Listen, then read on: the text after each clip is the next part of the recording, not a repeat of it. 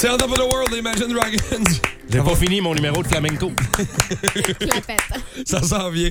OK, bon vendredi, merci d'être là ce matin. Il y a Peter MacLeod qui est venu roder son 5e one-man show qui est sorti devant les médias, lancement médiatique, à Québec et à Montréal dans les derniers jours. Ça s'appelle Libre, sexe, argent et vérité. Et c'est du Peter MacLeod à l'état pur. C'est un gars qui a du fun sur scène. C'est un gars qui aborde des sujets. Il se casse pas la tête dans ses sujets. C'est des choses qui le touchent, qui le rejoignent. Et il le fait à la Peter MacLeod. Il est corrosif, il est vulgaire. Ben, ce qu'il a toujours été pendant un bout. Là, on parle beaucoup de Mike Ward parce que Mike Ward est dans le paysage depuis 20 ans à peu près, mais ça a été un des premiers de la nouvelle génération d'humoristes à faire ça, de l'humour crunchy. Là. Absolument. Puis là, la critique, parce que là, quand tu fais une première médiatique à Montréal, à Québec, là, les critiques vont te voir les critiques d'humour de la presse et des journaux. Attends, je vais mettre mon foulard.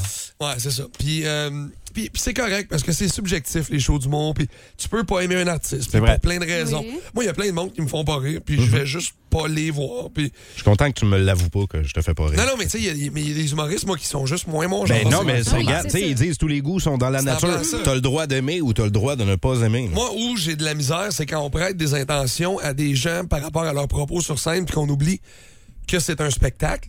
Qu'il y a un cadre humoristique derrière ça et qu'on se met là-dedans à lancer des rushs à un humoriste pour des jokes sur des généralités puis des trucs qui font rire les gens automatiquement. Puis je vous parle d'un article dans la presse ce matin qui fait beaucoup réagir. Il y a même Eric Young, qui est gérant de MacLeod, qui est sorti là-dessus. Ouais.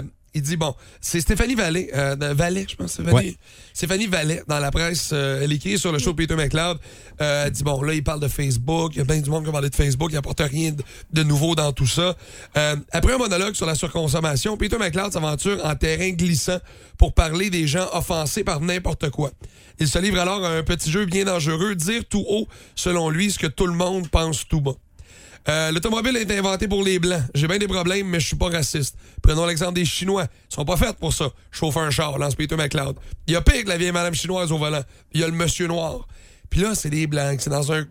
mais c'est parce qu'avec le ton de Peter MacLeod, puis il faut reconnaître que c'est un spectacle d'humour. Faut pas que tu le sortes de son contexte. Le meilleur exemple, je vous le lis là, c'est même pas drôle. Puis parce que vous êtes pas dans le contexte de la salle. Peter le dit tellement d'une manière drôle. Il le dit avec un sourire au visage, les yeux pétillants. Il est pas agressif pantoute, là. Mais non. Il est pas méchant. Puis tout le monde rit. C'est des généralités qu'on vit tous. On se dit tous, ben oui, j'ai déjà vu une petite madame chinoise conduire lentement. Ben oui, c'est drôle, mais c'est pas raciste, là.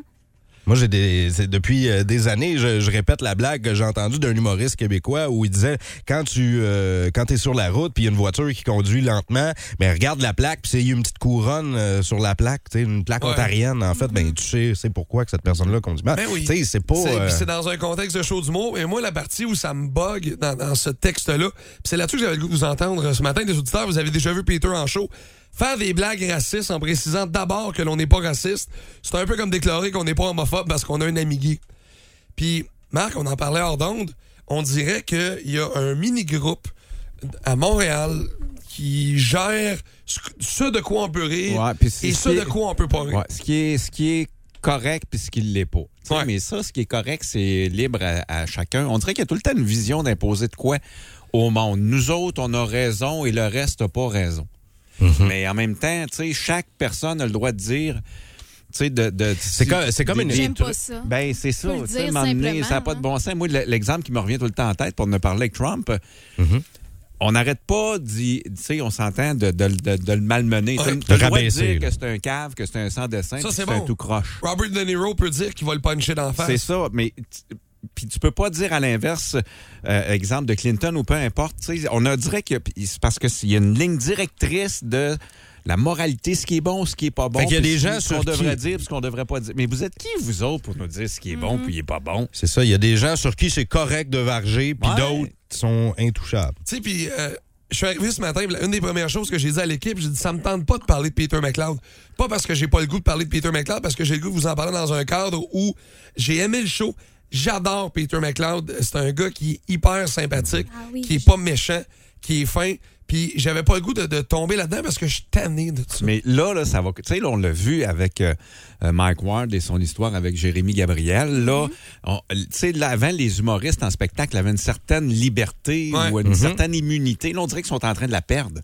Là, à un moment donné, ça va être quoi, là, la chanson d'amour que finalement, ça a fini que dans ta chanson, la personne, je sais pas, moi, elle s'enlève la vie. Là. Tué. Ben, là, c'est ça marchera plus, on n'aura plus le droit de chanter ça. Puis il y a quelqu'un qui soulève un bon point au 6-12-12 en disant, dans le mot show d'humour, ben il y a le mot show. Ouais. C'est un spectacle. Ouais. C'est pas nécessairement la vérité ni l'opinion de la personne qui est sur scène. C'est comme au théâtre. Ce qui se passe sur la scène, c'est pas nécessairement vrai.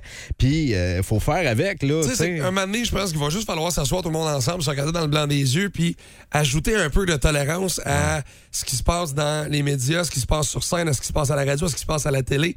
Puis, tu sais, on le ramène à plus petite échelle, puis c'est pour ça qu'on en parle ce matin, puis ça me tentait pas, parce que moi, je veux qu'on ait du fun dans cette show-là, mais des fois, là... On n'a pas le fun. Non, mais des fois, là, puis c'est vrai... C'est plate. On fait des blagues qui sont, selon nous, inoffensives. Puis là, on reçoit des courriels. Mais ça choque. Je suis flabbergasté des fois. Tu sais, tu fais un gag, c'est inoffensif. Là, tu reçois un courriel de quelqu'un qui est outré, qui se peut plus. Là, tu sais, je suis tanné de ça. Mais tanné, là. Je suis tanné de voir Mariana Mazza qui est obligée de se défendre à cause d'un numéro d'humour. Je suis tanné de voir Peter MacLeod qui est obligé de sortir puis faire ouais, mais là, tu sais, non, mais c'était pas, tu sais, c'est des généralités. Pis surtout que c'est des blagues dans l'esprit commun, c'est ça qu'on disait tantôt. Tu sais, tout le monde dit ça, tout le monde fait des blagues comme ça. On en rit entre amis. Des blagues de Newfie, là. Ouais, mais t'as plus le droit de faire ça. Je pense que c'est la plus vieille forme de blague qui existe. Tu sais, comme là, puis c'est tout. Il va y avoir une twist dans tout. Hey, c'est l'histoire de deux gars. Comment ça qu'il n'y a pas de femme? Ouais. Pourquoi? OK, c'est l'histoire d'un gars puis une fille. Oui, puis un gay. Puis ça, c'est vrai, ça en prend un aussi. Après ça, les blagues de blonde. Est-ce que je me lève debout? Ah, ça marche pas, ça. Il n'y en aura plus au Canada. Et au Québec, mesdames, messieurs. Non, c'est ça. C'est un peu décourageant. C'est un peu tannant. 6-12-12, si vous avez une opinion là-dessus. Oui, et si vous avez des blagues à nous raconter, là. Oui, puis votre opinion est mieux d'être comme la nôtre. Parce que sinon, on flush 3 minutes. Toutes les